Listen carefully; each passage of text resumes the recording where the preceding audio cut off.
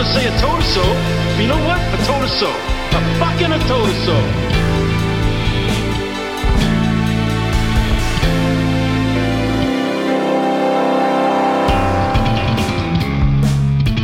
Hello, everyone, and welcome back to this Free Bottleman episode.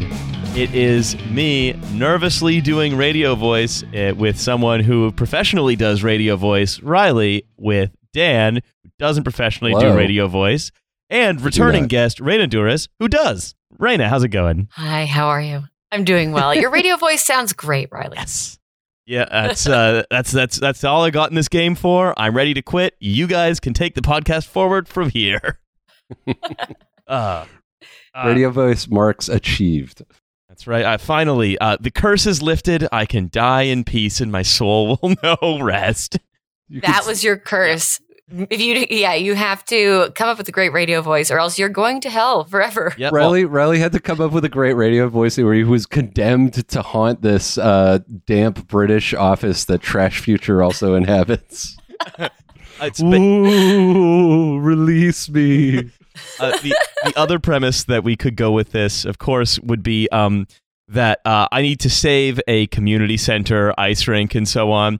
And there's a radio voice competition, and the prize money is just enough to stop it from being turned into more oil sands. That's right. And I have to go up against Jason Kenney's hothead son, who has like professional voice training. And meanwhile, you know, I'm learning how to do radio voice and like a dog fighting pen. You know, and if you make it happen, then your love interest will fall in love with you and have a big kiss at the end. But not the first love interest. The first love interest I have, she'll turn out to have been like kind of shallow. It will be the like friend who I didn't know. This is just a great inspirational radio voice movie. Yeah, there's a little scare at the top of the third act where you get laryngitis. Yeah. I'm about to have my like sort of tea. I see it's been replaced with a milky tea, so I get all phlegmatic. I need to draw. See, good call. You know that you're not supposed to drink. That's a first step. No dairy before you go on air. Yes. No cottage cheese. Yes. No yogurt. Yes. Sparkling water. See, nothing but that. Dangerous though, because it's full of bubbles. Yeah, that's true. Then you might get the burps. Mm-hmm. Before I play a show, I like to take a big glass of room temperature yogurt mixed with a little bit of hot water. Not too much hot water, just enough so enough so it's less of a solid and more of a liquid. And then I'm ready to rock. Yeah, a gurgle going. Yeah. Well, it's I mean, black metal has the death growl. Whereas alternative rock and experimental rock tends to have more of a sort of sickly gurgle. Yeah, you got to get that sickly gurgle right. That's why everyone That's why everyone liked with Apologies to Queen Mary. It was all of the sort of throat clearing, all the sickly gurgling that was going on, the emotional gurgling. But we are here. We are here not just to pitch you, the listener, a fantastic radio voice movie, although that is partly why we're here. We are here. We are rejoined by Raina to discuss O'Toole Mania. It's sweeping the nation.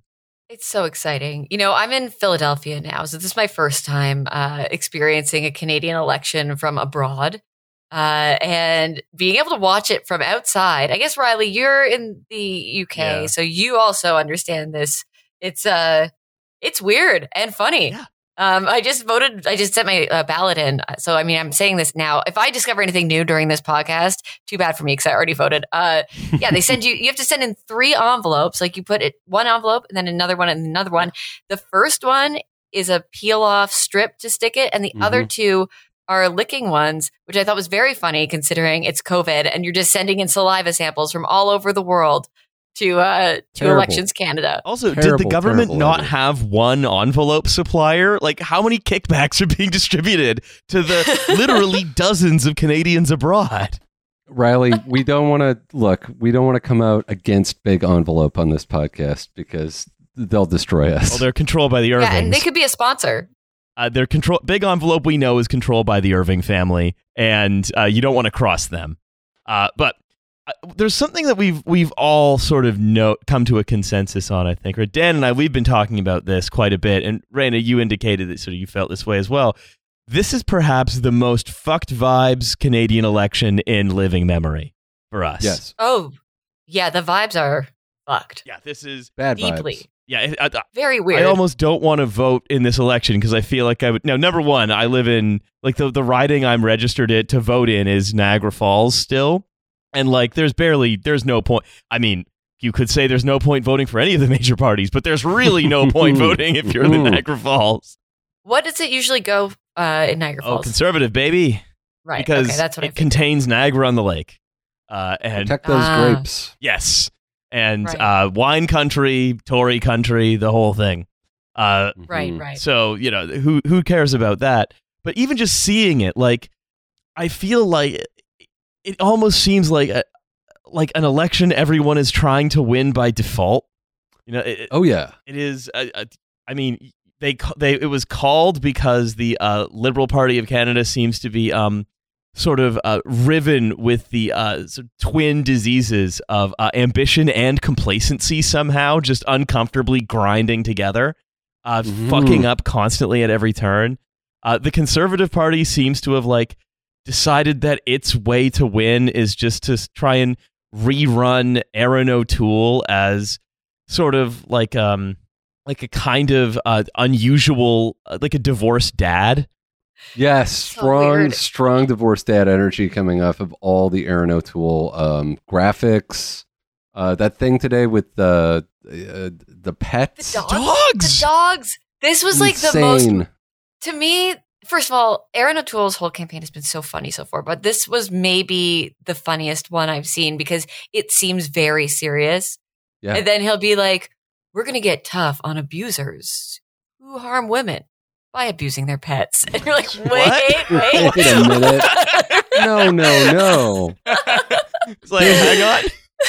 I clipped there's an incredible sequence near the end of that video where he is pointing at a wall of screens that have pictures of his dog Maddox or Wexford, sorry.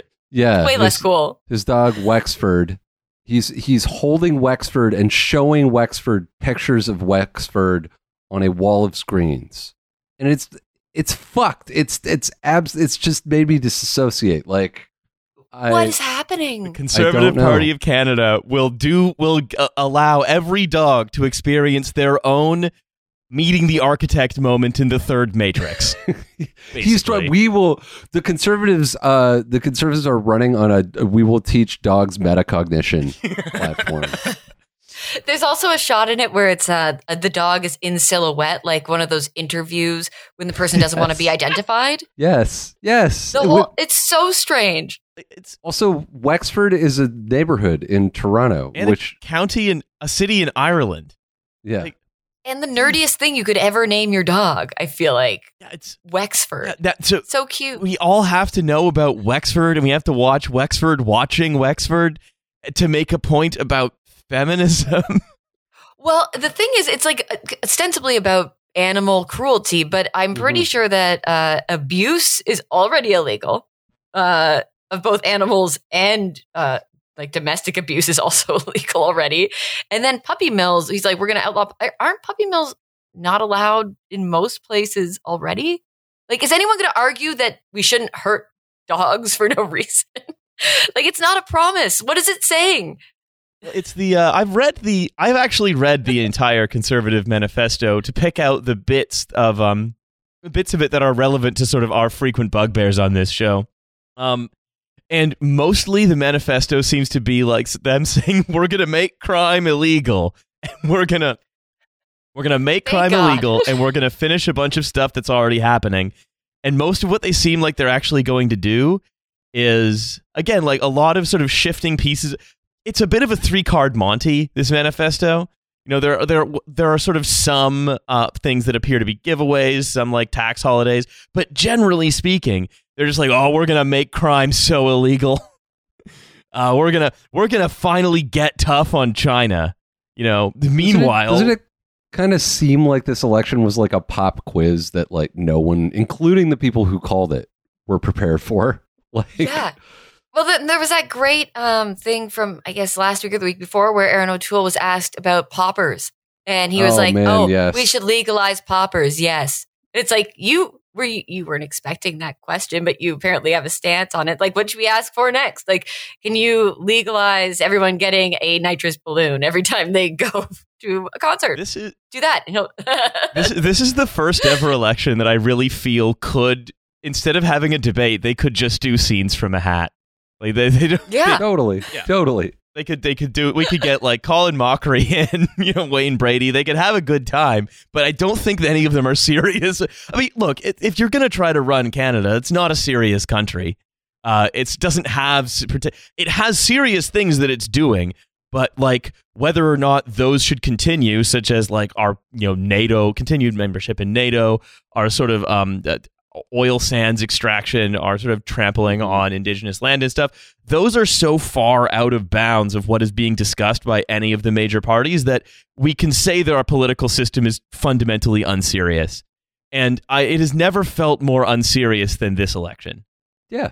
Yeah. I think the dichotomy, the strangeness, the fucked vibes are just emanating from the fact that things are actually kind of getting super serious in Canada, Yeah. like on a lot of different fronts, and the unseriousness of these campaigns is just like the distortion between those two is just too much for the human mind to comprehend.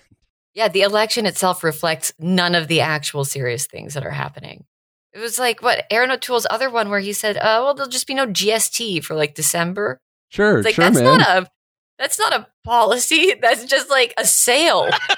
That's not that far. That's not that far away from like Dave Ozone Clark's mayoral pitch. Like everybody's gonna get free beer if I win at my favorite bar. At this point, you know what? Fuck it. I'm writing in Ozone I'm declaring this now. I will write in David Ozone Clark, a man running to be mayor of Calgary from a snowmobiling forum. I'm gonna write him in for my ballot for Niagara Falls. Yes. I've never heard of this guy. Oh, well, we've discussed him pretty extensively on the show. I will fill you in after the recording. Okay, great. Suffice to say, he's the only man who you could say has ever, quote, I'm sort of pulling back from something Caleb said when we talked about him on the show. He's the only man who's ever successfully challenged someone to a snowmobile accident. What? We will review it later. But Yeah. Great. one of the things I want to talk about, right, before we get into the actual manifestos, is this like what I just the single greatest. I get this just a wet squib of consent manufacturing around O'Toole mania. Yes. Something that seems to have been dreamed up in the sort of addled and twisted minds of the MLI and National Post opinion page, trying to explain why the main opposition party is surging after a complacent governing party calls an election, fucks it up badly after having, again, not exactly handled a global crisis in the most, or in fact, many interlocking, overlapping crises, domestic and international, having kind of badly flubbed most of them for a while. And Yes. and this is now being chalked up to the raw charisma of this dog botherer who's The earthy sexual magnetism of one Aaron O'Toole. Have you seen him in a t-shirt, guys? Have you seen him in a black t-shirt and a black leather jacket? absolutely he's absolutely divorced dad in a Subaru, and yet we are being informed by our grotesque media that this man is somehow inspiring, is generating some kind of personality cult. Again, I think that if we want to trace this back to the same fucked vibes, we're sending out copies of copies of copies of copies to deal with things that might require something else. And the concept of O'Toole mania is a borderline he may win, but the idea that it's because this thumb is any kind of powerhouse of charisma is insulting. Where do they find these guys? Like, where are they coming from? They all vaguely look the same. I have a theory that they are grown in a lab somewhere outside of Yellowknife. There's an underground facility And if you were to hold them down and pull their shirts up, you would not find a belly button. Just it feels like they're made of donuts, like actually made of donuts. Yes, I mean, I feel like worse than the people who are pushing O'Toole mania are the people like Justin Ling and Max Fawcett who are pushing the conservative platform, which Riley, you're about to illuminate us on, but yeah, the people who are the like quote unquote like centrist liberals who are like, actually the conservative platform has a lot of great points on it, and it's just like, just admit it. You're a fucking conservative. You're not a liberal. Yeah, you just don't want to look like you're not cool. And you're scared. It's a Sideshow Bob thing. Like you long for the iron fist. Like, well, okay. So let's take a look at a little bit of. Before we get into that, though, right, I think it's worth remembering that the consent that's being manufactured around O'Toole Mania says, this guy is, you know what it is? He's being sold as Canada's Josh Holloway. Because they were like, okay, well, we don't like Andrew Scheer, that didn't work. Maxime Bernier, that didn't work. Nobody liked that up here. No, the guys were just like, oh, I'm going to run the Trump playbook. That didn't work. Mm-hmm. For whatever reason, just didn't work up here. And now they're like, okay, well, what if we get Aaron O'Toole, this guy who's going to be like, do the Josh Hawley thing, where it's like, oh no, it's the more ideologically squared circle of, you know, making that kind of thing more acceptable, where he's doing some giveaways he's doing economic nationalism, but like without the rudeness, basically, without the only thing that was good about Trump. Yes. Except that, like, a while back, wasn't his slogan "Take our country back"? Like, I feel like he went through a PR like machine very quickly before this election really got rolling. It was a lot of like wording around secure. I mean, it's still secure is the main secure the future. Yeah, secure the future, and we are not going to ask for who and in how many words that they are expressing that. And against what? China, primarily. Wouldn't you guess it? No. So the what we're being told, and again, don't forget, right? Every time that there has been one of these, like right-wing economic nationalists, whatever you want to call them, that get swept to power, because liberal opinion journalists, and liberal meaning center-right and center-left, have no frame of reference outside like them and their awful friends. They just assume that it was lower middle class union workers, generally speaking, who sweep these people to power, who then either frighten or excite them. In the case of O'Toole, he seems to be exciting them for some reason. But in every case that's happened, Britain, America, etc., it is almost overwhelmingly wealthier, more middle class suburban and exurban homeowners. So already like. There is this massive push to say, oh, O'Toole's doing Canada first. He says his offering is for lower middle class union workers.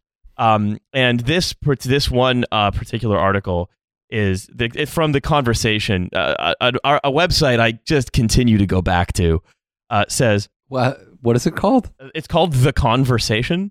Oh, sounds intriguing. Converse, please. Can I be part of it? I think we're part of it now, friends. Sorry, I just went to The Conversation.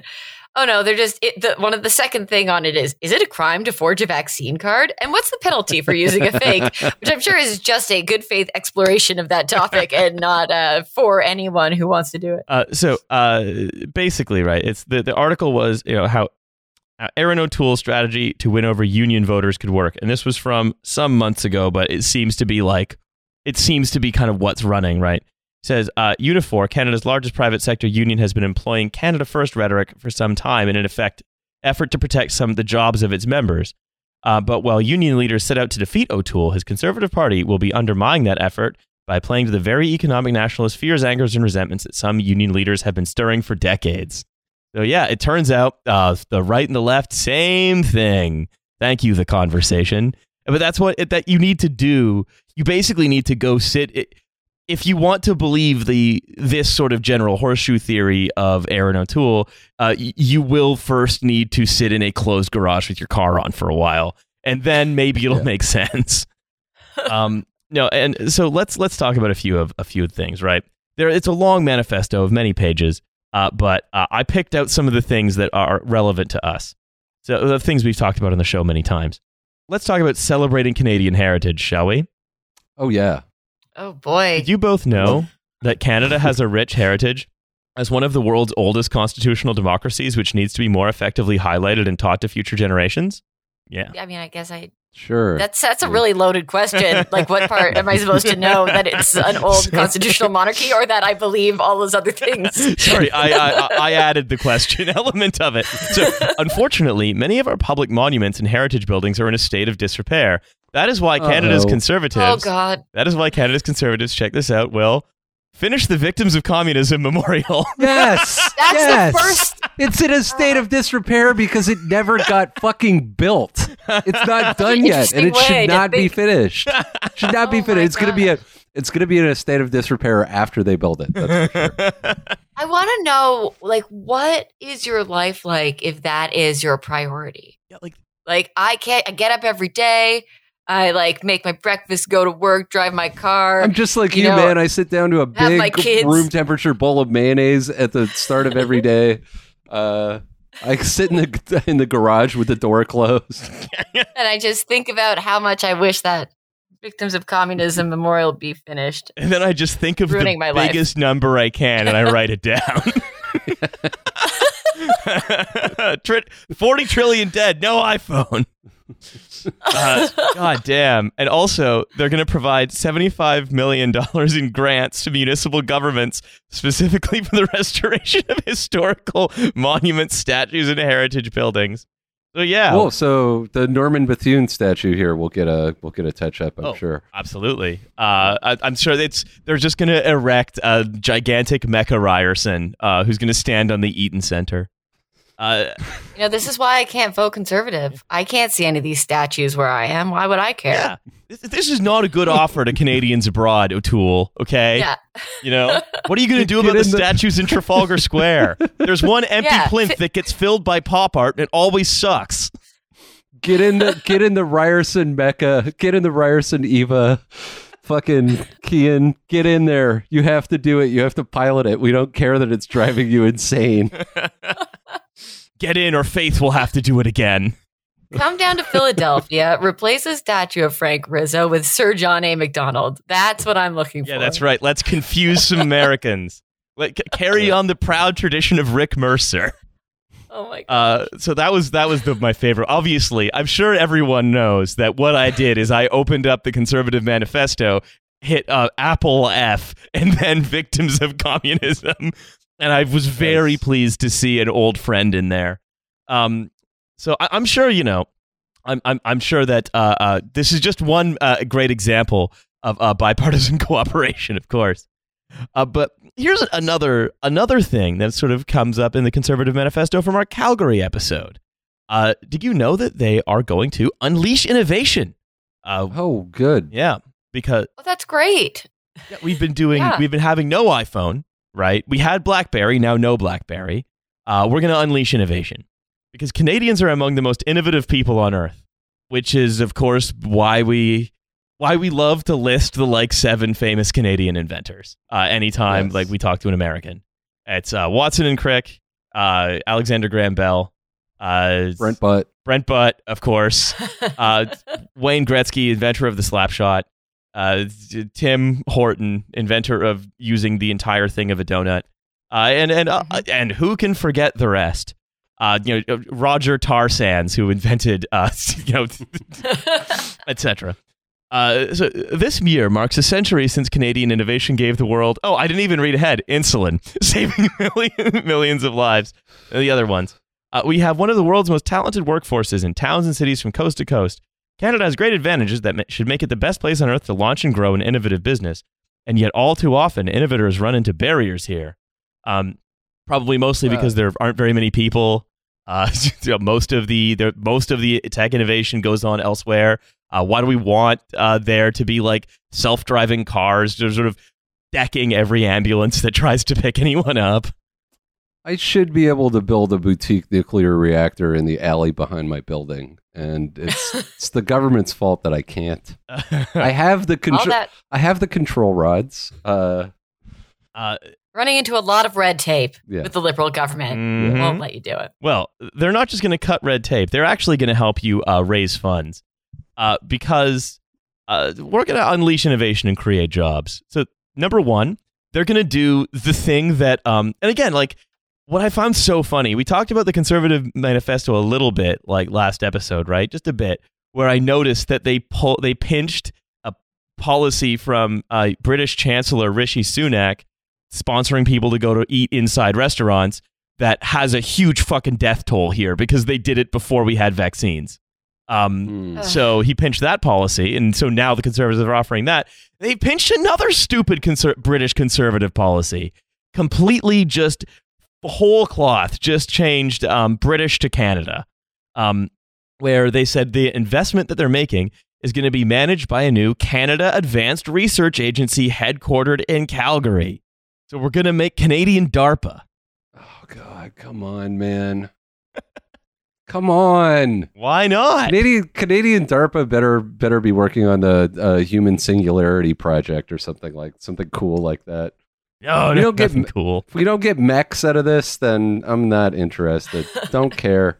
Yeah, it's going to Evangelion, but instead of the giant power cable, it's just a pipeline that goes to oil sands. We've made an Evangelion that runs on liberal tiers, and it's connected to the oil sands. 5-minute operational cycle, only works Calgary to Edmonton. That's it. Yeah, we must protect the geofront of Calgary 3. So basically, yeah, there's going to make a Canadian DARPA, which again, it's what like Britain did, because we were like, oh, of course, we're going to have British DARPA because, you know, we don't have the institutional framework in order for us to invent the next internet. Again, imagining that just like what you need to do is that the framework is just that the institutional framework to take that so literally, to mean we don't have an office for inventing the internet. This is crazy. Like the idea that a bureaucratic institutional framework that belongs solely to like social democracy in the West is going to come up with something as good as the internet, as quote unquote good as the internet again, is insane. Like there's no way. Those days are done, man. It's over. It also feels very Canadian in that it's like a reboot of something else. Yeah. We're going to do like Family Feud again, or Canadian Idol, or Canadian DARPA. And also, they're doing another thing, though, and this is pure Canada. They're going to take a Canadian win from another sector and apply it to the tech sector, which is the special kind of flow-through entity that mining companies get to register as in Canada, so they can list on the Canadian stock exchanges while paying barely any Canadian tax. We're going to do that, but also for like Facebook or whatever. If you want to do a tech company in Canada, you can have like a mining company style pass-through entity if you want to. So, yeah, that sucks. Why? Why would you do that? What is the benefit? I mean, okay, in theory, right? The benefit is that we're going to create some kind of we're going to do like a Malcolm Gladwell thing where a bunch of smart people are going to get together, have like unexpected coffees, and then invent like a pair of pants that jacks you off or whatever, right? Guelph. we're gonna get Neom to Guelph. We're gonna make a Neom that's the entire length of the Canadian southern border. Now that's why that's the ostensible reason, right? Is that you have some theory of how wealth is created, which basically involves tech people having annoying conversations. And we need to bring as many of those tech people in as we can so they can have many, many annoying conversations. Nothing's ever gone wrong when they've done this before. Like when tech people are all in one place, everything's usually fine. The city is totally fine. Yeah. Nothing bad comes out of it. This sounds like a great idea. Absolutely. Look, all the way around. If you want to catch a bus in San Francisco, there are like 30 different startups that have all invented it this week. You know, I feel like this is just paving the way for like legalizing, setting up a Bitcoin mining operation around like a decommissioned oil well and calling it like a part of a new Green Deal, you know? Yeah, the word mining is all that really matters here. Oh, yeah, of course. That's all we need. And let's see. Another couple of big ones. The gig economy. What they're going to do is they are going to create they're not going to, number one, the only solution to the gig economy problem is, of course, require people to be classed as workers. I don't think, as far as I know, I think maybe the NDP might be saying something like that. But the conservatives and liberals certainly aren't. The conservatives have said they want to create a basically like portable employee savings account so that instead of your employer having to give you a pension, you can have like save fun bucks from your piecework, basically. Fuck. No. Yeah. No. Fuck that. You don't fix the gig economy with more gigs. Like. Oh yeah, but the money will grow tax free. So for like the $2 you get from like dropping off I only know Deliveroo because it's what's in Britain, but from dropping off a Canadian Deliveroo. Deliveroo, that sounds so much cuter than what we have. Sounds Australian is what it sounds like. Yeah. I'm so sorry. It's a proud tradition of the Brits just kind of, here's what I reckon Australia is like and naming businesses after it. But it will be, if you could take your penny that you get from your piecework and you can put it into your Funbucks account, and then you can take it out later tax-free once it's grown at the very high, I assume, interest rates that we have available to us in savings accounts. This is kind of like in the States where on certain health insurance plans, you get a health savings account where like we put some of your money in this account and you can just pay for your healthcare from this account. That is, I think it's taxed less. I still don't understand how things work entirely here, but you get like a debit card for it. You get a health debit card. They tell you like the way it's presented is like, this is a great option. We're creating so much choice and freedom for you. And it's like, can you just pay for my healthcare instead? Yeah. Well, where's the fun? You don't get to pick what you want. What if you get a broken arm? You should be able to get like an MRI for your leg. If you want. Yeah, or nothing if you want. Or you should get some popsicle sticks, tape them together, and make yourself a splint. Yeah, maybe you don't want to get an MRI. Maybe you just want to buy like potato chips at Vaughn's, you know? You can use that your should be your card. choice. All right, let's talk about China. Because they're going to crack down. China. This is, for example, a perfect example of something where it's like they're promising to do something that is either already sort of not illegal, but like, I don't know, something you would do if you're in geopolitical competition with another power, or something they can't do. They're going to crack down on the efforts of the Chinese Communist Party to infiltrate Canadian institutions and intimidate Chinese Canadians. Oh, yeah, baby. I have a little more to add on this later. I've got some inside dope from CSIS, but yeah. Oh, perfect. Finally, I hope they're paying us. So yeah, we're finally gonna outlaw infiltration by a foreign power. We're gonna crack down on that. It's like, yeah, fine, whatever. But also, they're gonna ban Huawei from participating in 5G. Of course they are. Yeah, exactly. Anyway, I'm sure Canadian companies will do great at that. But also, here's another couple of things. I'll run through the last few here. Obviously, with energy, they're like, we want to support. It almost doesn't bear talking about because it's like, you know what it is, right? We're going to continue giving massive subsidies to oil companies and extractive industries, but we're going to say these subsidies are for you to decarbonize oil. You know? What? Yeah, to decarbonize oil. Wait. You know, to take the oil that has carbon and then find a way with all the money to decarbonize. Get that carbon out of there. So it's like imaginary. Yes. No, I mean, you've had sugar-free Coca-Cola before, right? Right. Like, it can be done. We just need Canadian DARPA to get on it. Basically, their argument, right, is that no one is that if no one invests in the Canadian oil industry, then the Canadian oil industry won't have the money it needs to be more green. So it sounds like they're just saying, like, we're going to innovate ourselves out of all of these problems. Yes. And that's what we're going to do. Like, that's not a plan. It really isn't. Yeah, I mean, it's basically that's what it is. It's like here's what it is. Taking climate change seriously includes not letting critical greenhouse gas reducing projects be held up by red tape and lengthy reviews. We'll fast-track review of emissions-reducing projects to get shovels in the ground. But all of this is in the context of investing massively in oil companies and encouraging the massive investment in oil companies.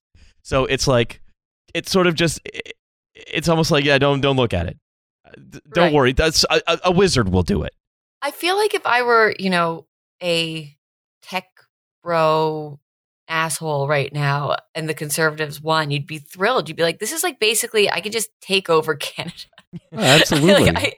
He's going to give me all this money to innovate, and then you could just grift around forever. Like saying you're going to invent the new Facebook or something, or decarbonize. I'm going to invent a version of Facebook that has that does greenhouse gas reducing oil. I'm going to make carbon negative oil. All I need is $5 billion. So you can have it if Aaron O'Toole is in charge. Well, also here, but hey, here's some red tape he's putting up, which is very funny. Just another, just sort of just piece of culture war shit that just washed ashore in the manifesto. Is to pass a Critical Infrastructure Protection Act to prevent protesters from blocking key infrastructure regarding energy. Yeah, and that's going to be like, he's going to put that in the criminal code. So wait, so that would be like protesting against a pipeline. Yeah, if you protest against a pipeline in a way that, like, I don't know, blocks anyone from doing anything related to the extractive industries, or that may delay those extractive industries getting their products to market, then you're now a criminal. Right. Yeah. So it's outlying protest, essentially. It's punishable by summary conviction or indictment. Nice. Peaceful protest is a fundamental right in Canada, but respect for the rule of law means illegal blockades that shut down critical infrastructure cannot be tolerated. So peaceful protest is good, just don't do it. Or if you're going to do it, then maybe write a strongly worded letter. Or, I don't know, maybe check your oil Facebook, because certainly don't do anything. But there's more than just mining.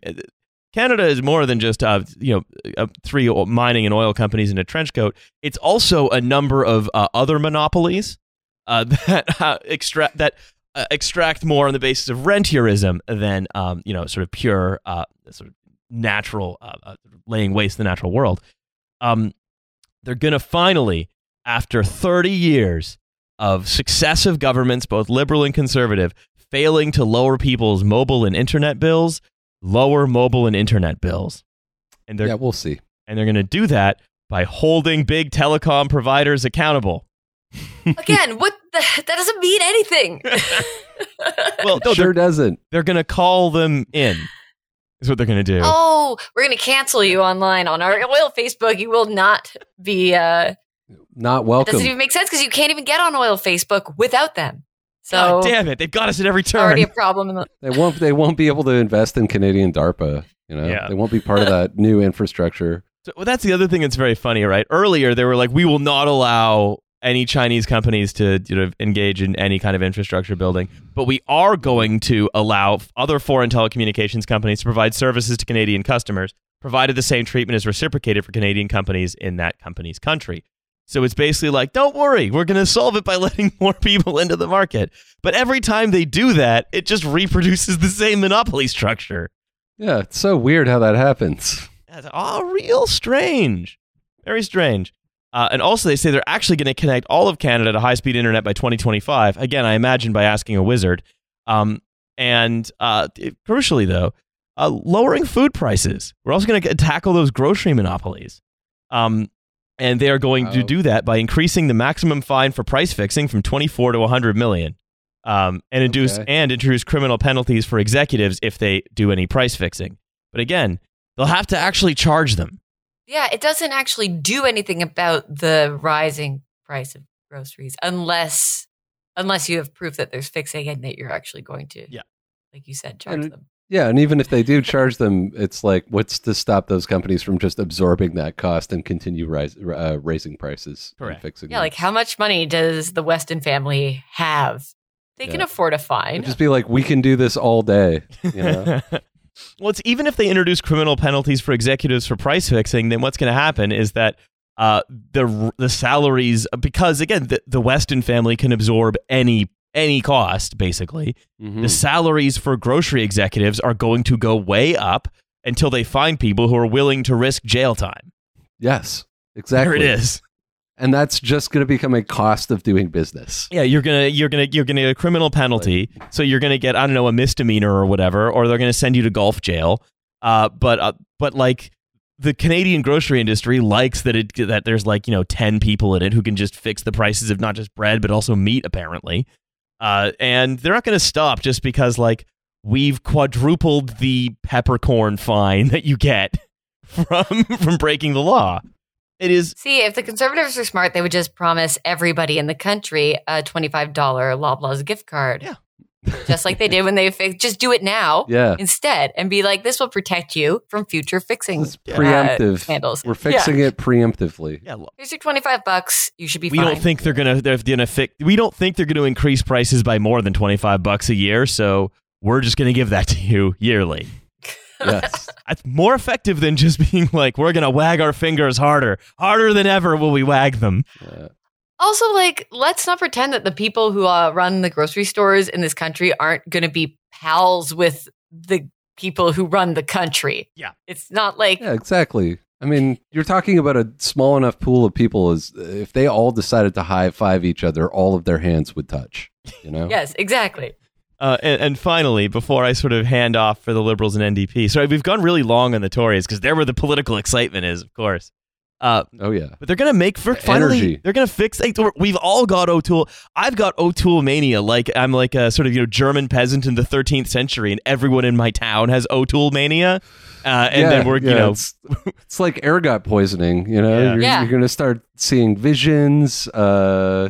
Dancing. Yeah, O'Toole will appear before you in his ceremonial black T-shirt. I'm gonna be killed for heresy by a Landsknecht. Don't tell me if that's the wrong time period. I don't care if they're not from the 12th century. Talk to someone else about it. So how they're gonna fix the Landsknecht was a black powder. They had like a gun. They wouldn't have been. Anyway, that's fine. Look, Doesn't matter. Here's how they're going to fix the housing crisis. They are going to remove many of the stress tests, and they're going to expand mortgage insurance. Means that prices are going to keep rising, but people will be able to get more indebted. But that's never gone wrong anywhere before, right? No, especially not in Canada.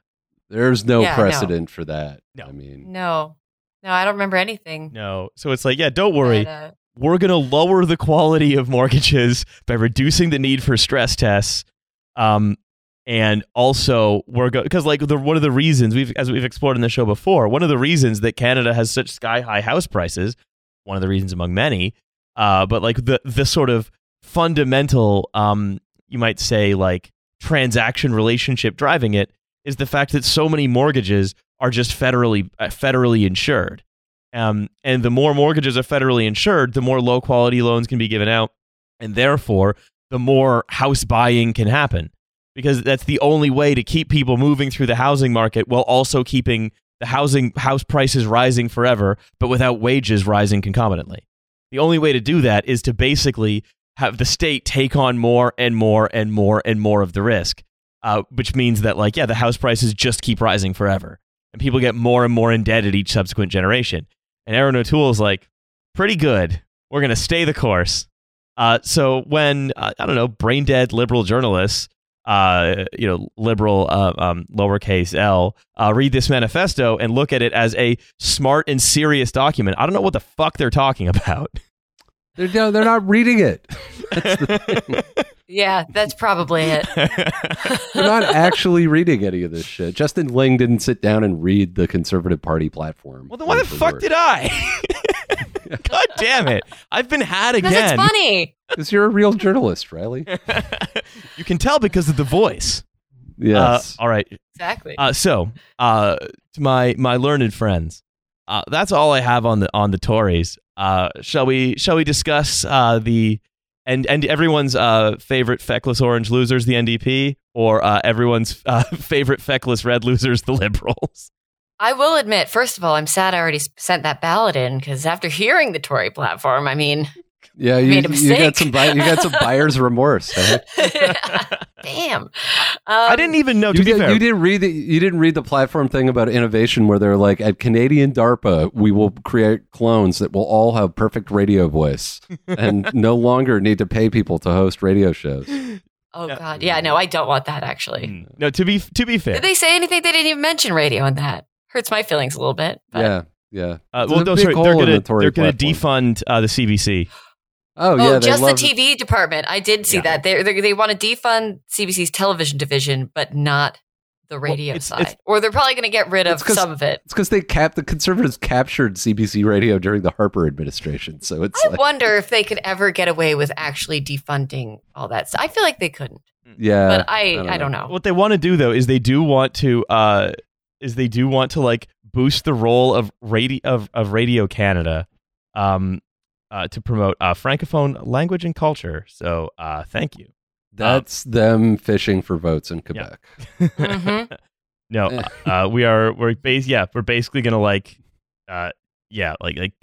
just gonna get rid of all the bits of CBC that aren't friendly to us. Which again, people have been trying to do that with the BBC in the UK, and like when they're not trying to do that, the BBC is quite right wing. When they are trying to do that, then the BBC, in order to appease them, becomes quite right wing.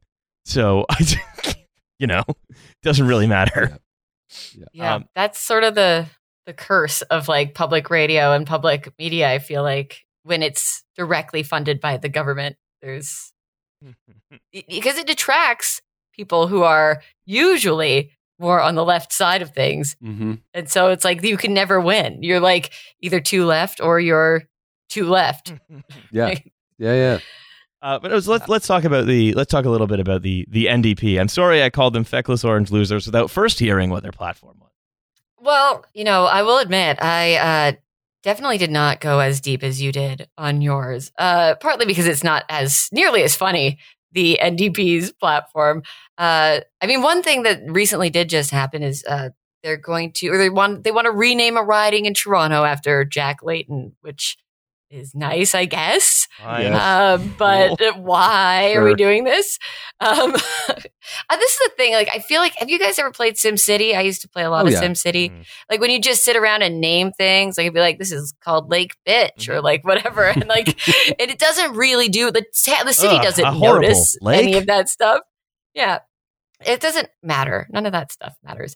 But yeah, I mean, they said they're going to cancel up to $20,000 in federal student debt per student, which I guess is pretty good. Stop loan payments during the pandemic and eliminate student debt interest. But I feel like the stopping loan payments during the pandemic, it's like, first of all, it's sort of a nebulous thing. Like when does it end? When is it over? And it's been going on for 18 months, and you're like the opposition, like. Come on, it's like it's also like what it's easy to say that. It's also very easy to be like what I find is the reason. Like, look, if gun to my head, if I had to vote for a major Canadian party, and that's the only way I will vote for a major Canadian party, I would probably, if I had to go with one, it would be them. But like just the fact that you're there as the leftmost political party in a country leftmost major political party in a country that basically has a liberal hegemony, and you still negotiate yourself down to canceling like little bits of student debt. And again, it's, as we said, an unserious political organization. Yes. Yeah. I mean, they say they eventually want to make post-secondary education free. It's like, well, eventually, once again, not really a time. What's your plan for that? Like, how are you going to achieve that goal? Also, I don't know about you guys, but most of the people I knew when I was in university who, like, I ended up paying, I think I didn't use a federal or provincial loan. I got like a bank loan because I was going back after taking time off school. Mm-hmm. Complicated, not interesting. But most people I knew who did get student loans got OSAP. So it was the Ontario student loan, which is not federal. Did you guys have federal loans? I got a bank loan to go to school. And then I same. Never completed my studies and paid it off 2 years into Wolf Parade, making like normal people money. Yeah. Yeah, but I mean, I guess I don't know that many people who have federal student debt. That just might be me. I don't know how common that is. Yeah. Anyway, Yeah, I thought that was kind of interesting. They want to abolish the Senate, which I'm always for. I think that should go. Put Linda Frum out of a job, please. Get rid of the Senate. Wonderful news. She's stepping down, though, right? Isn't that right? She's like, is she? I think I haven't so. been keeping up. Yeah. But, well, that's great either way. Then we win no matter what. Yes. They said, let me just take a look here. Oh, they want to make social media platforms legally responsible for the removal of hate and extremist content. This is one of those things where what does that mean? Like, it feels like something you just say you want to do. Like the RCMP are going to go to Cupertino? Or like... yeah, just Jagmeet knocking on the door, asking you to talk to Mark Zuckerberg. Freeze. Drop the Pepe. And I guess, like, you know, the exciting thing that they've talked about for a long time, and I think people would love, is national pharmacare. I know that's a big one that they like to talk about. Again, it's a big, ambitious idea that would be wonderful. But any of these, there are lots of really nice things in the NDP platform, of course.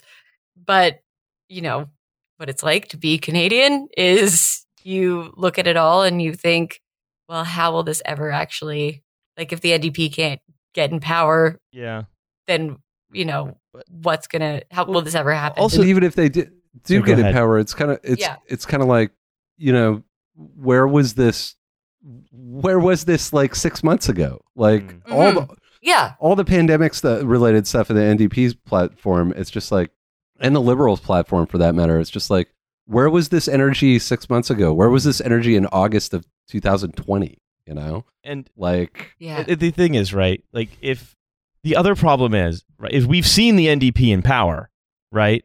We've seen what it is that they do. Like, we know all about the BC NDP and stuff. They don't really do much of the stuff that they say they're going to do. They tend to start negotiating with themselves as soon as they get in because they have Democrat brain. You know, it's Canada has two Democratic parties. One of which is like, you know, the Warren Democrats, and then we have the Biden Democrats, basically. And, you know, the Warren and with the BC are in power when the NDP are in power in BC, it's not like they actually do much of the stuff they say they're going to do. No, in fact, sometimes they do exactly the opposite, like do the biggest mass arrests since Clayquiet Sound, you know? It's like, for example, I think Fairy Creek arrests. I don't know if you guys have seen video of that, but that's all under BC NDP watch. So and how these kinds of actions translate to fulfilling a manifesto commitment of, you know, say, ending oil and gas subsidies entirely. Right, I don't see how those mesh up. I know provincial and federal parties are different, have different organizations, different staff, and so on. But you know, an NDP government, it would be great if we could try one. You know, in the sense that we do seem to have a bunch of them, but we never seem to end up getting them once they get in office. I mean, you know, this year I think ideas that the NDP, you know, is ostensibly for, and things like wealth taxes and more socialist policies seem like obviously good things after we've watched everything crumble due to the pandemic. And it seems like they could turn it into, you know, support, or at least you'd hope they would. But then you think back to like October 2019 when we had our last federal election, which, by the way, was 2 years ago? Yeah. I did a double take when I saw that, because I was like, that couldn't have been that recent. And it was only like 2 years ago. And it was like, it seemed like they might do okay. And then they won no seats in Toronto. They went down overall. Yeah, they ate shit. Yeah. And so I don't know. It's hard. It's hard to keep up. It's like being a Leafs fan. You're like, well, I hope that maybe this will work out. But I mean, I think so go ahead, please. It's also like a little bit of every day is like Sunday, you know, looking at these platforms, like at least the Tories and the NDP, in that it was only 2 years ago that we had an election, and then this cataclysmic event happens, and you look at the platforms from that election and this election, and they're not that much different. and they should be wildly different. They should be. We just saw everything fall apart. Yeah. And we're like, well, we'll keep saying that. Yeah, we'll give you a little less student debt. How about that? Yeah, we'll call for various things or hold people accountable. Yeah. And I think the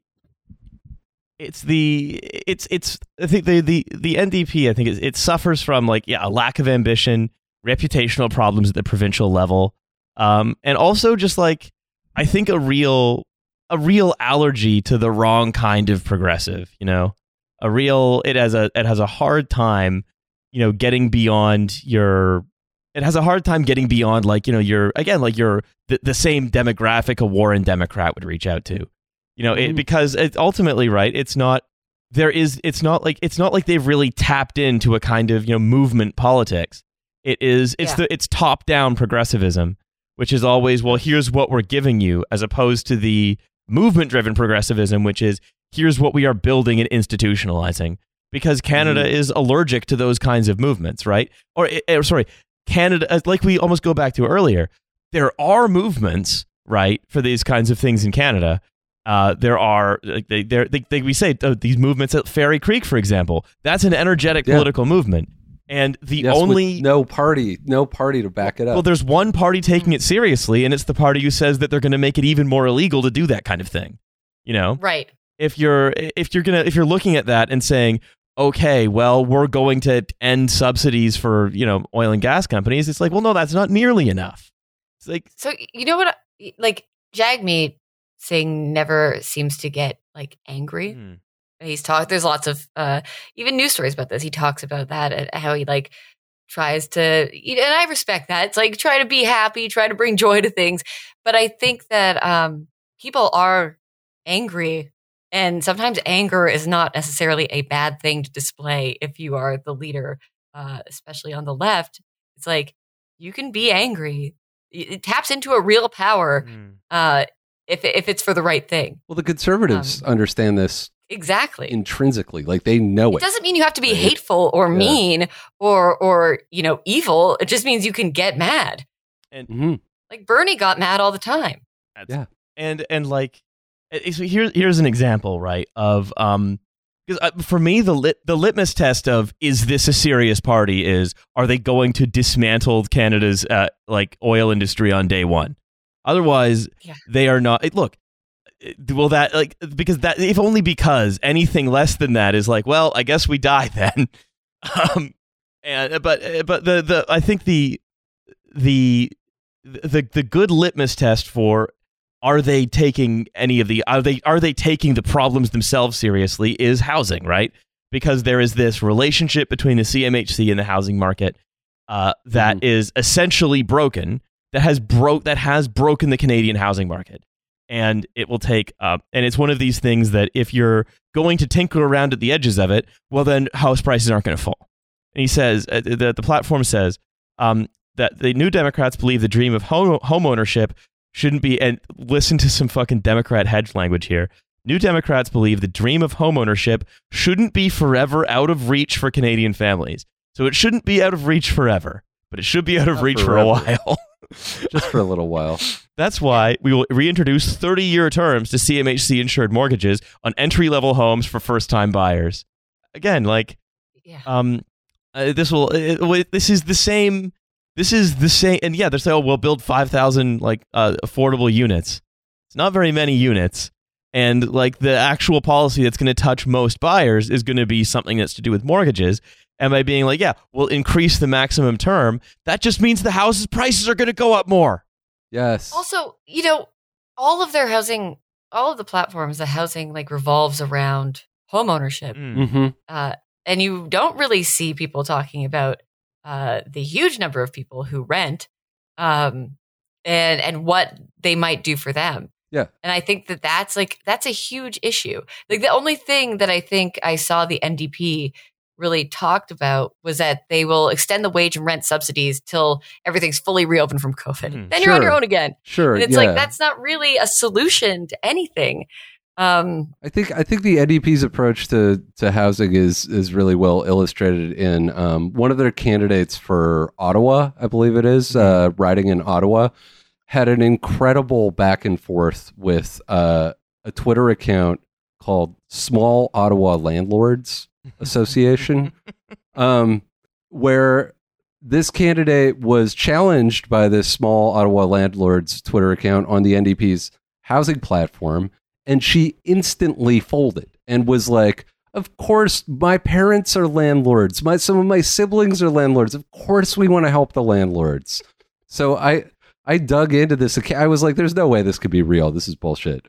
And it turns out that account was actually run by one person.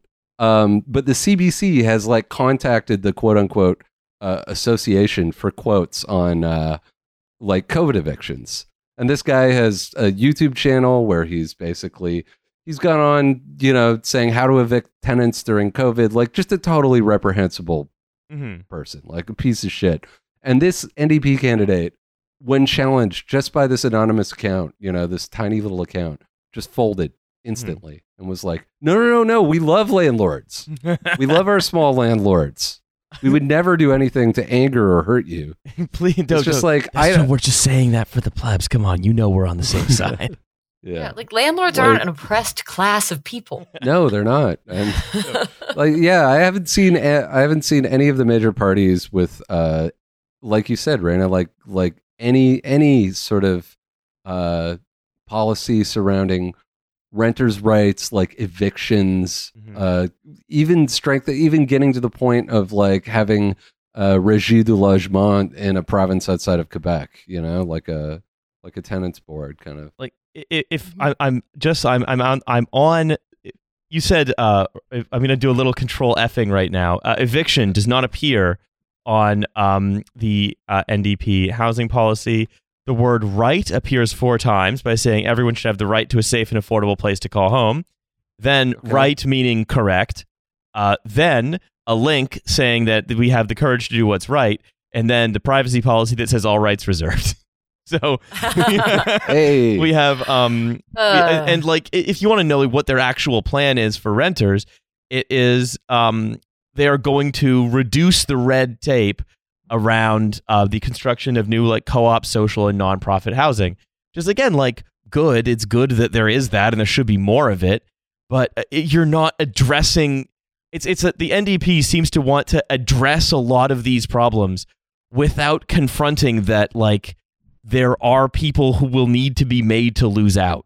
Like you can't confront the housing crisis in Canada without like making some landlords lose out.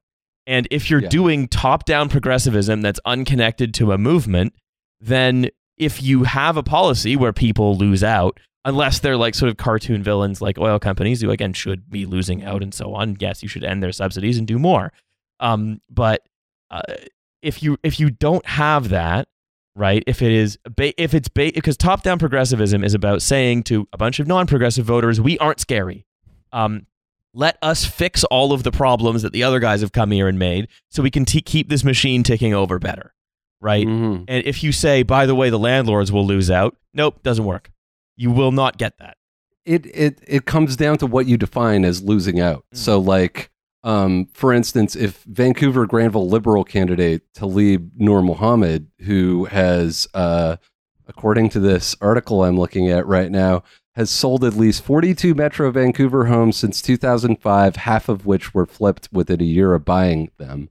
So if Mr. Noor Mohammed loses out by maybe not being able to buy another boat or whatever, there's that. And then there's the people who lose out in terms of they live under a bridge now. Yeah. Like that's, you have to define what lose means. So again, it's like, it always seems right with the NDP, right, where it's, well, I mean, most of what they're saying is sort of fine, like things that probably should be done as like a minimum, but it seems to be just not taking a clear-eyed view at many of these problems, because if you're not connected to a mass movement, you can't. There's just no way for you to do it.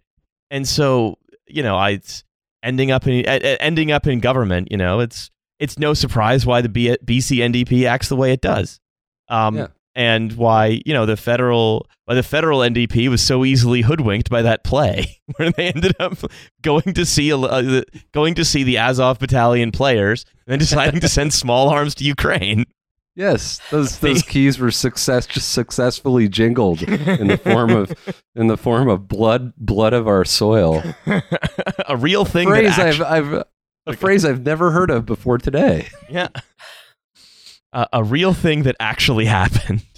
To hear part 2 of our fantastic episode with Raina about the various platforms in the Fucked Vibes election 2021, we're going to go over to the Patreon. We're going to talk about the rest of the NDP platform and, of course, the Liberal platform. And I think the Liberal platform is going to be great. I actually know nothing about it, but if I know anything about Canada, and I think that I do, I assume that it's going to finally contain sensible evidence-based solutions to many common problems. So with all of that, we'll see you on the Patreon for a tiny, a minuscule $7 Canadian dollars per month. So with all that out of the way, we'll either see you there or see you next week.